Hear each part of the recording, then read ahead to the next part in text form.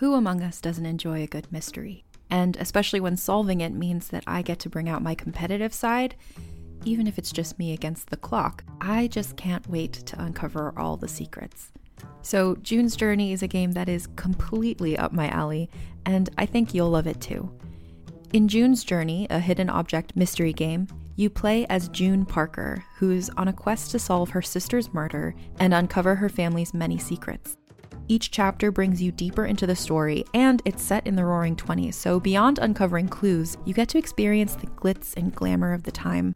June's Journey is definitely not a game I play mindlessly, which I love because I get genuinely invested, and a lot of it is a race against time, so there's a little fun added pressure of trying to find the clues as quickly as you can in each scene.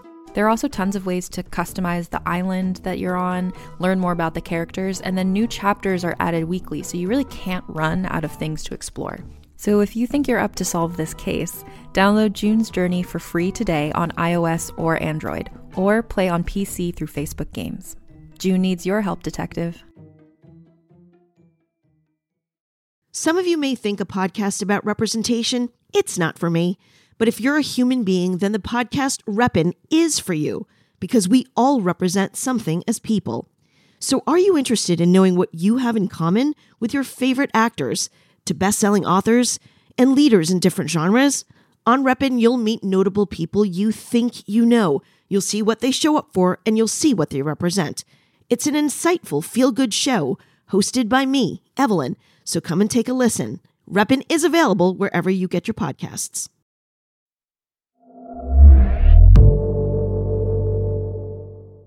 This story is a fairy tale, but not the syrupy sweet kind. It has teeth and parts of it are scary. Suggested listening age is 7 and up, and if you're a grown-up still protecting a child within, this show's for you too.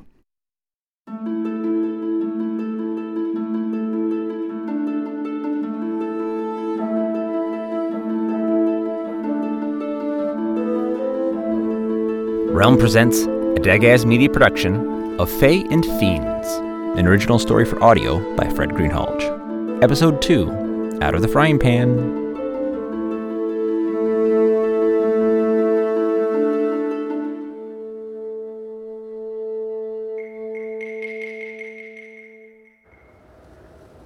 Things had gotten very strange for Lizzie ever since she went with her mother on a trip to Maine. They discovered the old farmhouse. Her grandma got hurt. Her Aunt Debbie tried to kill her.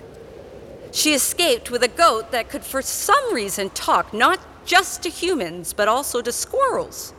And if that wasn't strange enough, now she met a talking tree. And not a very nice one. In fact, the ghoul tree with its snaky, vine-like branches strung Lizzie and the goat up by their legs, leaving them to hang with all the blood rushing to their heads.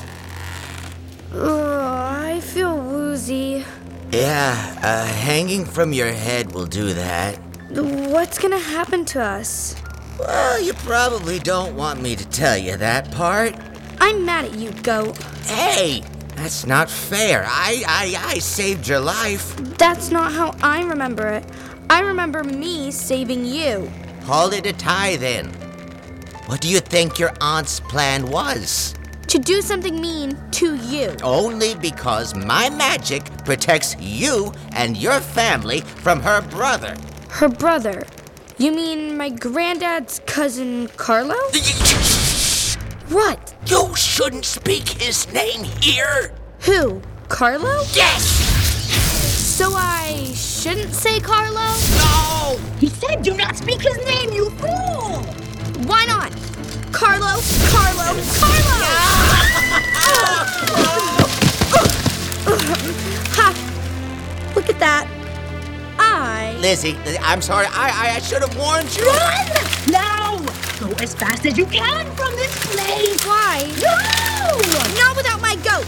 Little shins will not be deprived! Carlo! Carlo! Okay! Go! Run! Be gone! Yeah, seriously, let's go!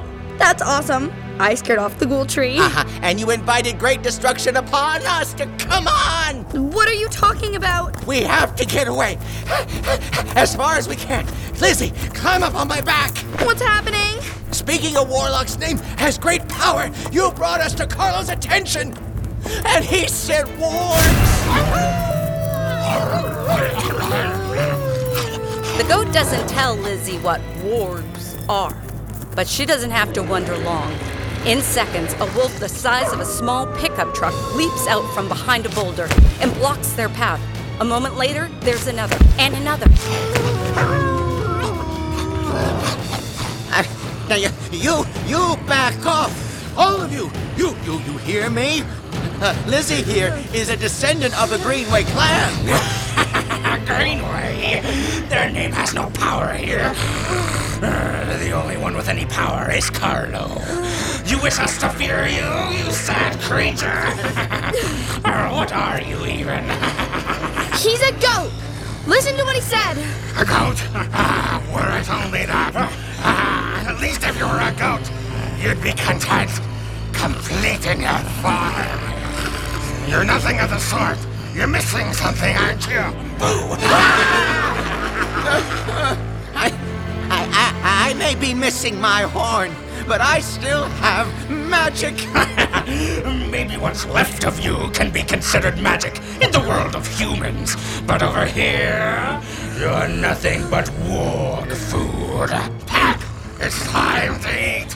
Save the girl for the master. And rip on the go. Lizzie, you stay close to me. Come here. Stay close. The wargs move in as if evaluating which piece of the goat they want to take first. Lizzie and the goat spin in the center of them, helpless. The first one moves to strike, then someone blasts a hunting horn. The wargs all step back. The horn rings out again. And the wargs leap back, whining as a strange figure strides towards them, tall and gangly, with bark-like skin and a great mane of hair. The creature wears a ring of bones around their neck and carries a set of huge scissors in one hand, a hunting horn in the other. Widdershins! It is Widdershins the troll. Now, in all the fairy tales you've heard, trolls are the enemies of people, and perhaps this is true. But they are also stewards in their way. What life is left in the Ghoul Tree Forest, Widdershins supervises. The troll keeps what's left from decaying into oblivion, and strange carnivorous trees are better than wasting away to nothing at all. How now? Who are you, and what are you doing in my woods? We come in service of his Lord Carlo. I don't recall Carlo having any domain in the dead-end forest. If you are wise, you would respect the great world. If Carlo were wise, he wouldn't go sending goons along to collect my supper. Now, off with you. No, we will not leave without our prize. I said get.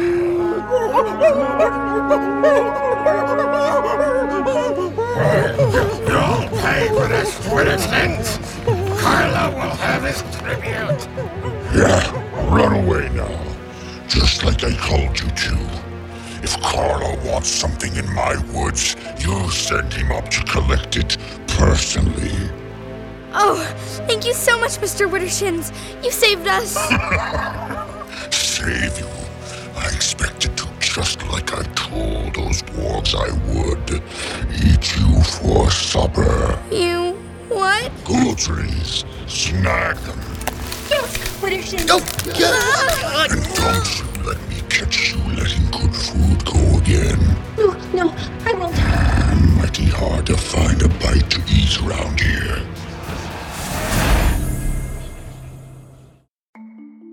As a podcast network, our first priority has always been audio and the stories we're able to share with you. But we also sell merch, and organizing that was made both possible and easy with Shopify.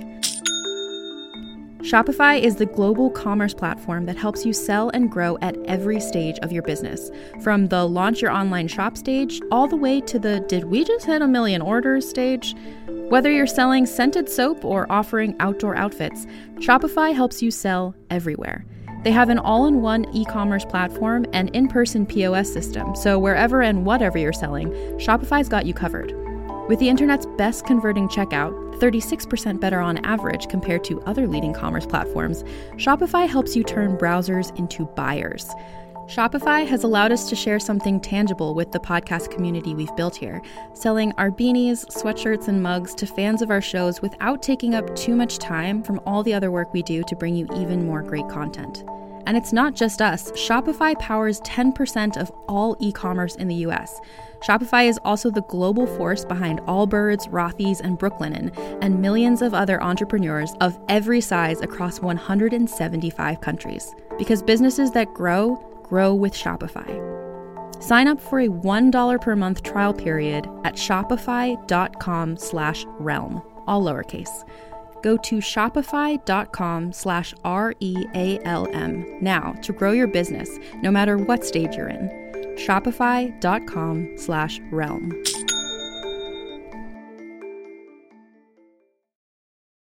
Hi, I'm Madigan from Your Angry Neighborhood Feminist, a podcast that explores the world through a personal feminist perspective. Check out new episodes Mondays and Fridays for a wide variety of topics and news episodes. Listen wherever you get your podcasts. Rage on.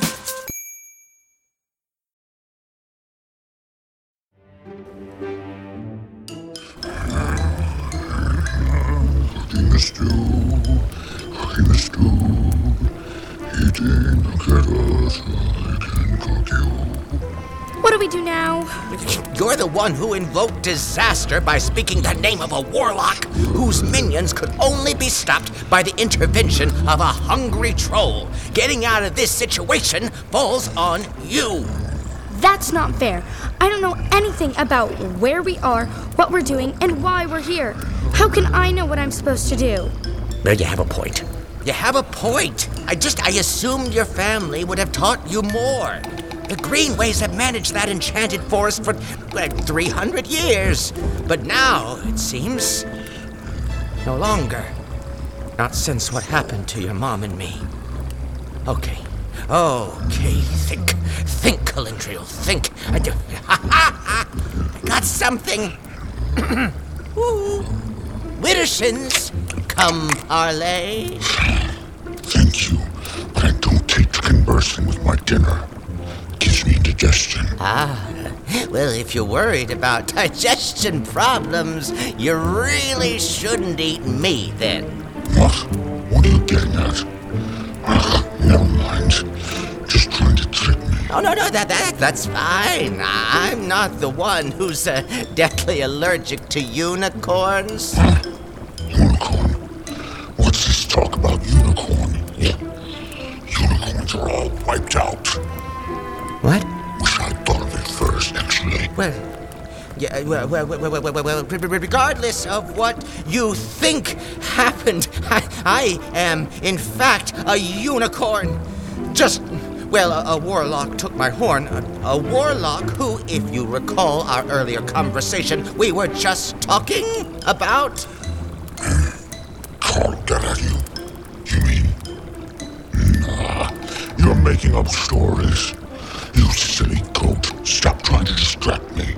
Next thing I know, you'll be trying to get out of this by playing a guessing game. Oh, well, could we? Could we what? And could we play a guessing game? No, what would be the point of that? To prove to you that I am a unicorn. And why does it matter to me, one which or the other, whether you're a unicorn or not? Because trolls are deathly allergic to unicorn meat. Bah, I never heard any such thing. Oh, so you'd risk dying of unicorn poisoning? I'll risk my supper getting away if I keep palavering with you. Now, shush. Lizzie, dear, you know all about unicorn poisoning, right? Me? No. Of course!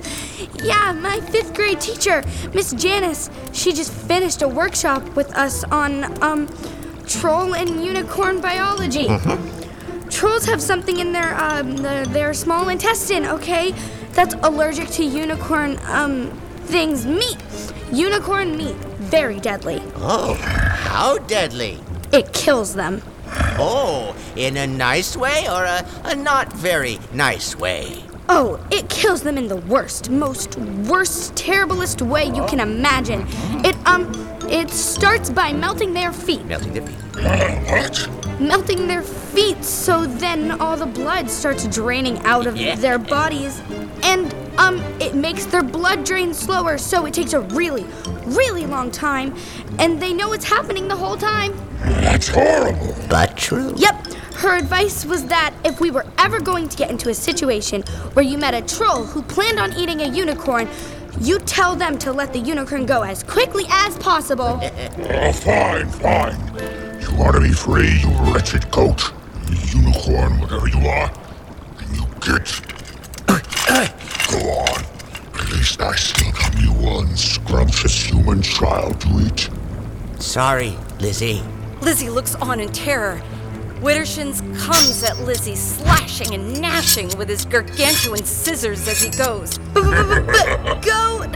That teaches you to put your trust in magical beings at last. Lizzie looks at the troll in terror, before glancing just to the side to look at the goat one more time to show her betrayal. But the goat is gone. Or is he? And it's time to teach you that unicorns learn all the troll pressure points in unicorn school. As Widdershin staggers back, the keys to Lizzie's shackles fall from the troll's belt. The goat dashes in, hooking the keys on his stump and flinging the keys towards Lizzie. Quick, Lizzie! The keys land on the ground within inches of her fingers. Come on. Oh. She leans, stretches, grabbing at the dirt. Then she has him. Okay. I will not be without my supper. But without his supper, the troll will be. The goat darts between Widdershin's legs and then is on the other side, rushing toward Lizzie. And up you go! Come back here, you delicious human. And then they're off, running, leaping, dashing, and dodging through the Ghoul Tree Forest. Before, most of the trees in Ghoul Tree Forest were dead-looking things, hollowed out and black. But now they're alive, and they have teeth. Catch them! Catch my supper! The trees lash out with angry branches, and the goat ducks under. The roots spike up, and the goat ducks over. Left, right, under, over, center, the goat dodges it all. The gold trees get thicker, and Lizzie suddenly realizes with a deep, cold terror in her heart, they can walk. They're closing in on them. Lizzie feels their branches scraping up against her skin like bony fingers. They've got the sleeve of her shirt, trying to pull her arm, ripping the shirt instead. Wait, they're grabbing me! Hold on, Lizzie. We're almost there. The ghoul trees nearly have Lizzie, their bony, branch fingers clawing into her clothes, poking into her skin, tugging her, pulling her off the goat as hard as they can, and her fingers start to slip. But then, the goat brays triumphantly, and they are free.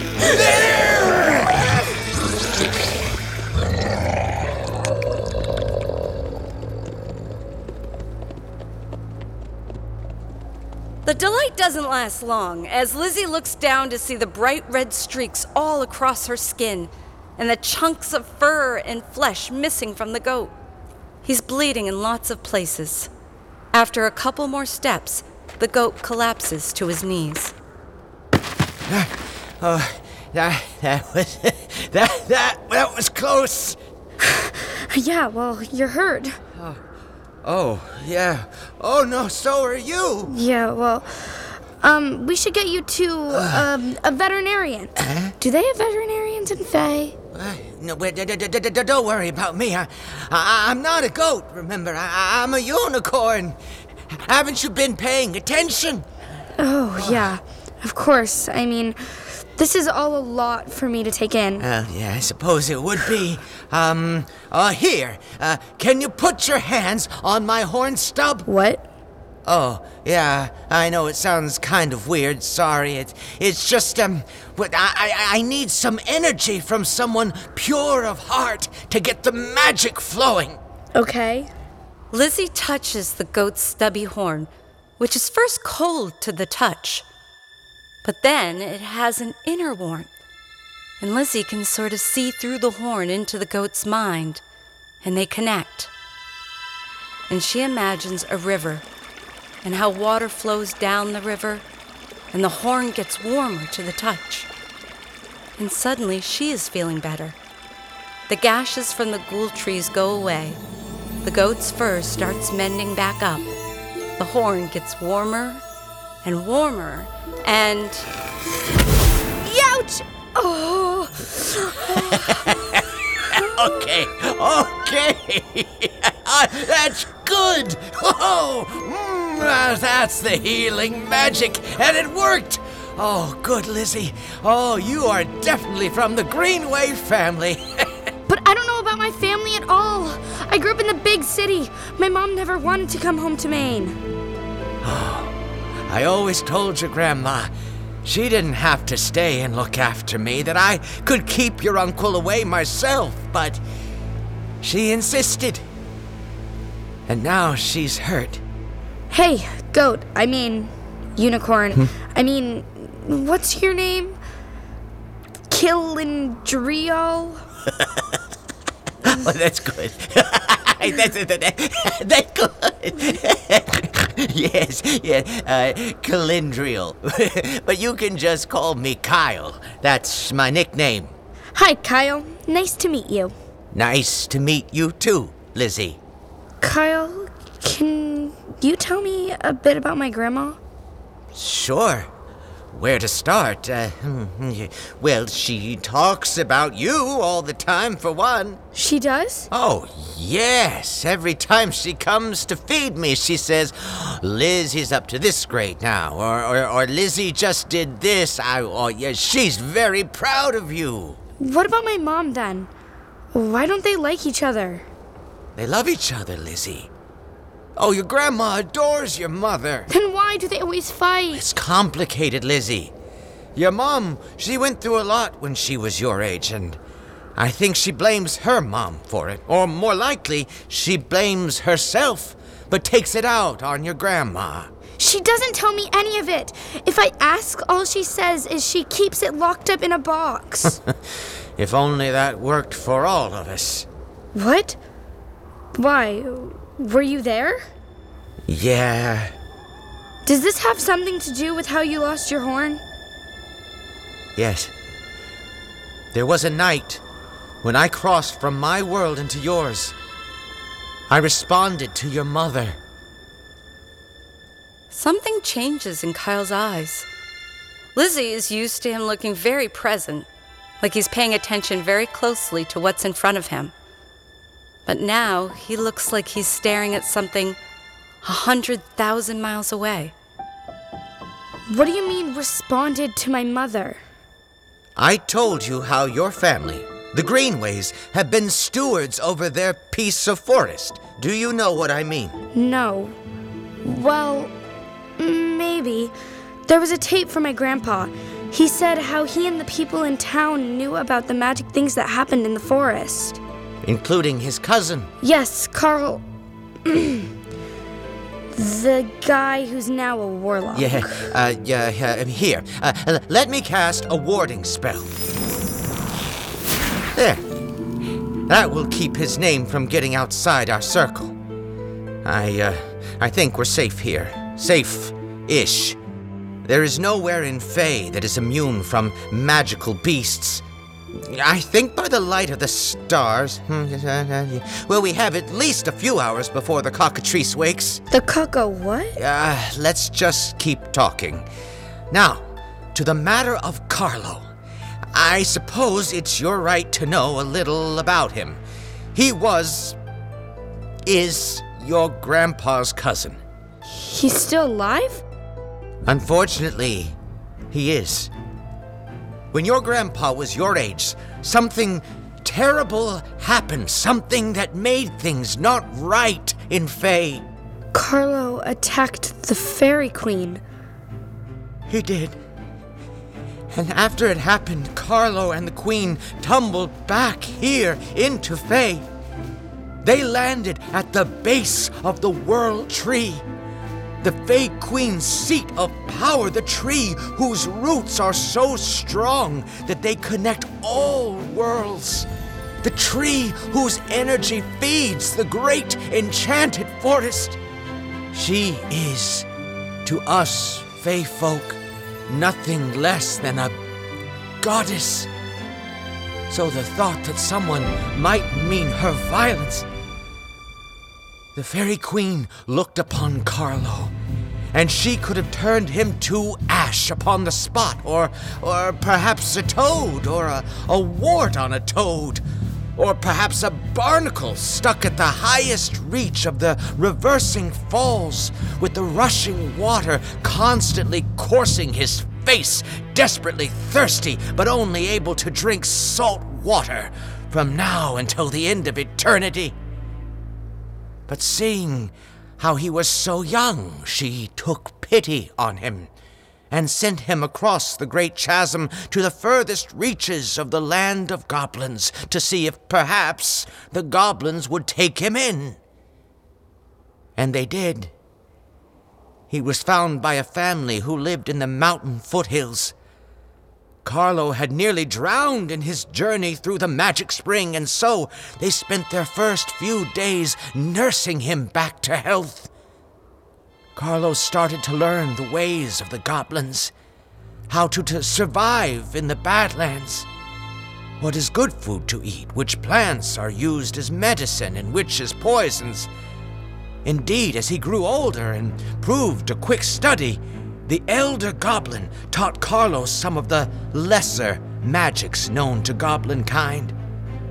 The ways to move silently through the Badlands, to capture the moon in your fist so you could have light, the magic to bend one shape into another form.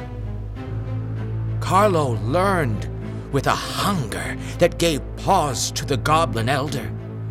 The goblin was not well versed in humans, but knew of their tendency to take more than is their share, to continue to take and take until something is gone. The elder saw this gleam in Carlo's eyes and refused to teach Carlo any more magic. This enraged Carlo, and he responded by stabbing his elder, the goblin who had taken him in and raised him as his own, and burned their small house to the ground, with all the other members of his elder's family inside of it. Carlo took the goblin elder's spear and hiked across the Badlands to Pike Mountain, the seat of the Goblin King, to see if in the capital he might find another instructor more willing to teach him the ways of magic. But try as he might, Carlo could not get the Goblin King to offer him an audience. In time, others, disloyal agents in the lower court, recognized the gleam in Carlo's eyes and invited him to their secret meetings. Then what happened? Here, Carlo first learned of the plot to rise up against the Fairy Queen. A plot cooked up by goblins infected with a brainworm. A brainworm? What's that? That's the very worst kind of fiend. A worm that's attracted to minds where corrupt ideas have taken hold. The worm gradually takes over the victim's mind and grows those corrupt ideas so big they turn into terrible actions.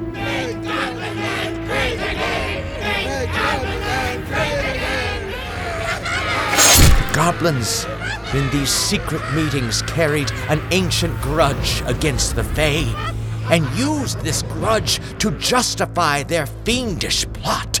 This was the source of the worm. Even so, the worm may have stayed in these secret meetings forever had it not been for Carlo, who realized he could feed the worm and twist its ends to grow his own power. You see, while there is violence and strangeness in all of Fae, there is also harmony amongst the many magical species. All have their place and their home. There are those who play tricks and those who kill for sport. But those are balanced by those who levy kindness, by those who give of themselves. Those afflicted by the brainworm sought to upset this balance. The worm made their thinking go like this: if only the goblins could take the great forest for their own, the goblins would be able to claim their place as the rulers of all Fae and make the fairies and all the Fae folk their servants. Before this plot could be realized, they would first need to replace the current Goblin King. Carlo soon convinced the infected goblins that it should be he, Carlo, on the throne. Did that happen? I'll spare you the details, Lizzie, but it did. Oh. Carlo took the throne and learned from the greatest wizards in the Goblin Court all that was known about goblin magic. Carlo made sure the brainworm spread far and wide throughout the kingdom. And soon goblins from the Pike Mountains to the edge of the Starry Sea were frothing at the mouth, gone mad by the sickness of the brainworm and eager to draw fairy blood. Yet Carlo could not deliver on the brainworm's promise. For the great forest of the Fae Queen has a most powerful enchantment, which stops invading armies from entering it.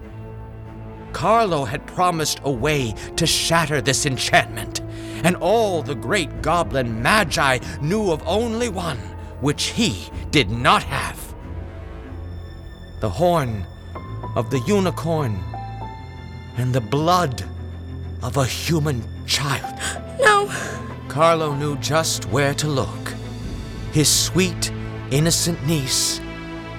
He started visiting her in her dreams. Lizzie can see it clearly in her mind's eye. Her mother, a young girl now, asleep in her bedroom in the old farmhouse. A new Kids on the Block poster on the wall. My Little Pony dolls piled high on the 4-poster bed. And suddenly, there is a rattle on the window. A tap, tap, tap that might be the wind blowing through the massive oak tree on the front lawn, or the fingers of her Uncle Carlo tapping on the window.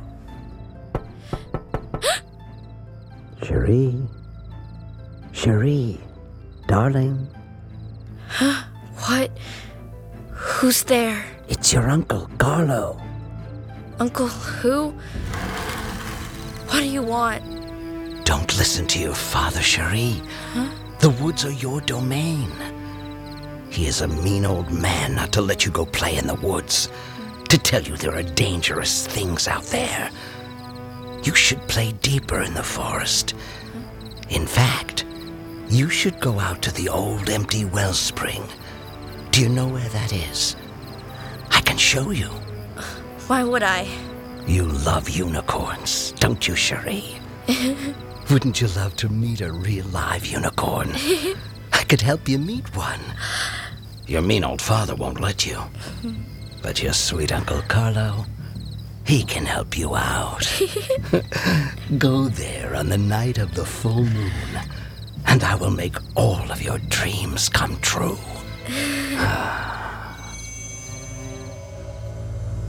Your mother, like you, comes from a long line of the Greenway family. A family who has been entrusted with protecting the enchanted woods with its doorways to Fae. So when a Greenway child makes a request to the denizens of Fae, be they fairies, elves, dwarf, or unicorn, they take their request seriously. I was so young then. Merely 120, and I left my brothers and sisters to follow the call of your mother. I crept down into the hollow beneath the world tree and followed the snaking passage until I arrived at the bottom of the empty well, the very place where Carlo had sprung on the Fairy Queen all those years before.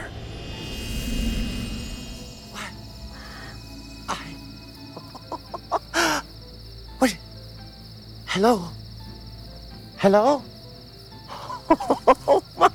Hello, dear Cherie Greenway.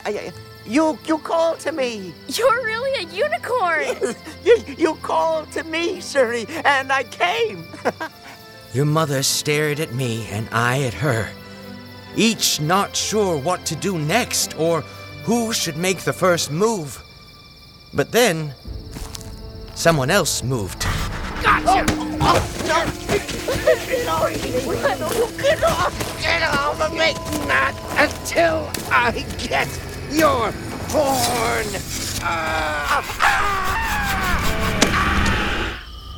I didn't have much time to think about what Carlo did to me because in the next moment he went running towards your mother. And that's when I realized what he meant to do. To stab her right through the heart with my stolen horn.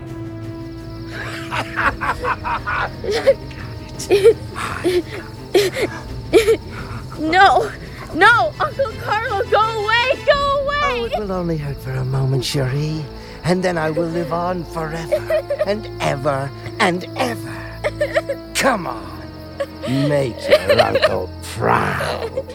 I intended to charge him, to fight, but I was scared. I was weak. Carlo would have killed your mother, except your grandpa showed up. Hold still, you little... Get away! Get off, Carlo! Your grandpa leapt onto Carlo, who held the unicorn horn in one hand and a vicious toothed blade in the other. Carlo lashed out at him, aiming for the throat, but your grandpa had pinned him. Carlo sunk to his knees, flailing wildly. Greenways are weak! You're so weak! Get out of here! Now! Your mom stood still, aghast at the scene. And it was weird. Time doesn't flow in Fae like it does in your world. Though Carlo had experienced over 100 years, he still looked like a teenager. It looked strange. Your grandfather, a grown man in his 30s at the time, attacking what looked like a teenage version of himself. Carlo pulled free of your granddad and stabbed him in the chest with the unicorn horn.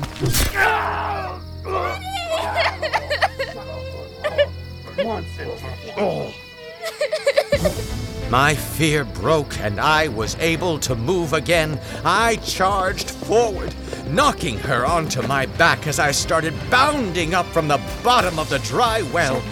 Carlo was behind us, howling in rage, but a unicorn is faster than any human, and by the time we reached the top of the well, the portal to Fae had closed. Carlo was gone, and your grandfather lay dead at the top of the portal. There was no wound, no sign of the battle on your grandpa at all. His eyes were closed and his mouth was twisted, almost in a smile. But your mom, she was not fooled. When she saw his body lying there, she screamed. And she would not stop screaming. And now Kyle's story really is at an end. He stares out into space for a long, long while. And so does Lizzie. Until an earth-shuddering howl shakes them out of it. And that's the wailing of the cockatrice. Story time is over. over? Wait, I don't understand. What do we do? How do we stop Carlo? Stop. Lizzie, have you heard anything I've said? You are in grave danger. If you should fall into Carlo's hands, then nothing in Fae will be able to stop him and the army of the infected. We must get you to the Fairy Queen's protection. Come on. And then what? What about my world? What about my mom? Queen may be able to help with all that. May? The roots between worlds are weak. The road we use to take here is brittle. You mean I'm stuck here with my great uncle who wants to kill me? Come on, Lizzie, we have to go! Why didn't I get a choice in this? I followed you. I trusted you. Lizzie, we don't always get a choice in our fate. We only have a choice in how we handle it. And right now, our fate will be turned to stone and devoured by a cockatrice if we don't get a move on. Why does everything here want to eat us? A law of the jungle. Quick! Okay. And whatever you do, don't look at it. Lizzie climbs the goat unicorn again, and they bound off. And even though it's scary, even though Lizzie's heart is heavy with the family secret she has learned, she can't help but be bowled over by the beauty of the land of Fae.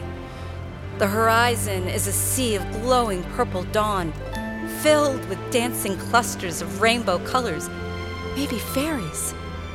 In the distance before, zoom!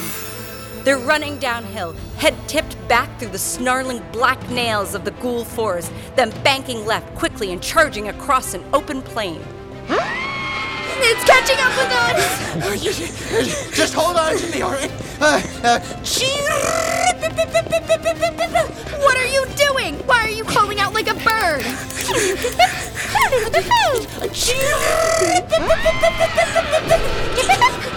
Like a bird. Lizzie, really? I'm summoning us a weasel!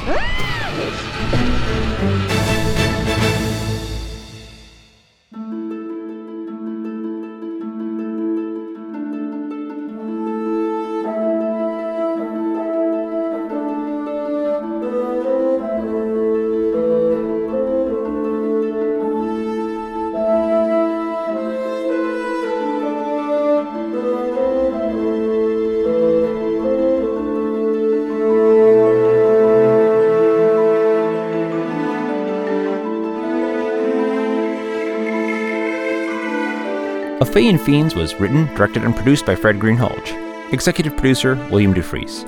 Associate producer, Casey Turner. Script consultant, Kat Howard. Sensitivity consultant, Elena Fernandez-Collins.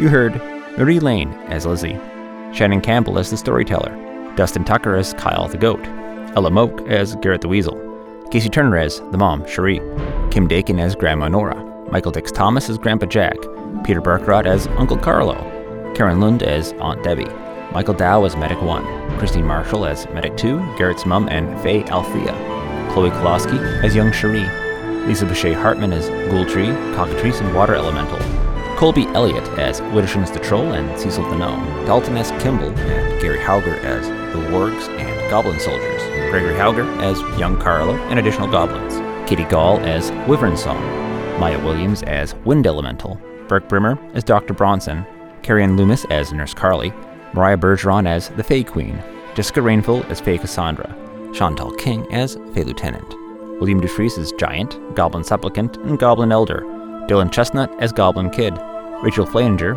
as the Brainworm, James Herrera as Goblin Wizard, Tony Riley as Goblin Warrior, Ozma Caston as Glendora, and additional voices by the cast. Recorded by Fred Greenhalgh on location at the Dear Old Farm in Berwick, Maine, and at Mind's Eye Productions in South Portland, Maine, both of which are traditional territory of the Wabanaki Confederacy. Assistant Director, Casey Turner. Production Assistant, Jessica Rainville. Dialogue editing by Grace Waldron. Sound design by Rory O'Shea. Additional sound effects by Mind's Eye Productions. Main theme, World Tree theme, and Carlos theme by Peter Van Riet. Original score by Frank Schulmeyer. Original cover art by Bethany Greenhalgh. Episode art by Simon Adams. See this amazing art, learn more about the world of Fae and Fiends, and see behind the scenes of the recording process at our website, faefiends.com. That's Fae, F-A-E, Fiends, F-I-E-N-D-S.com, faefiends.com. Special thanks to the cast and family, and to Niana Greenhalgh, who listened to countless early versions of this work and made it better by constantly asking questions. A Fane Fiends to Dagaz Media production. dagazmedia.com.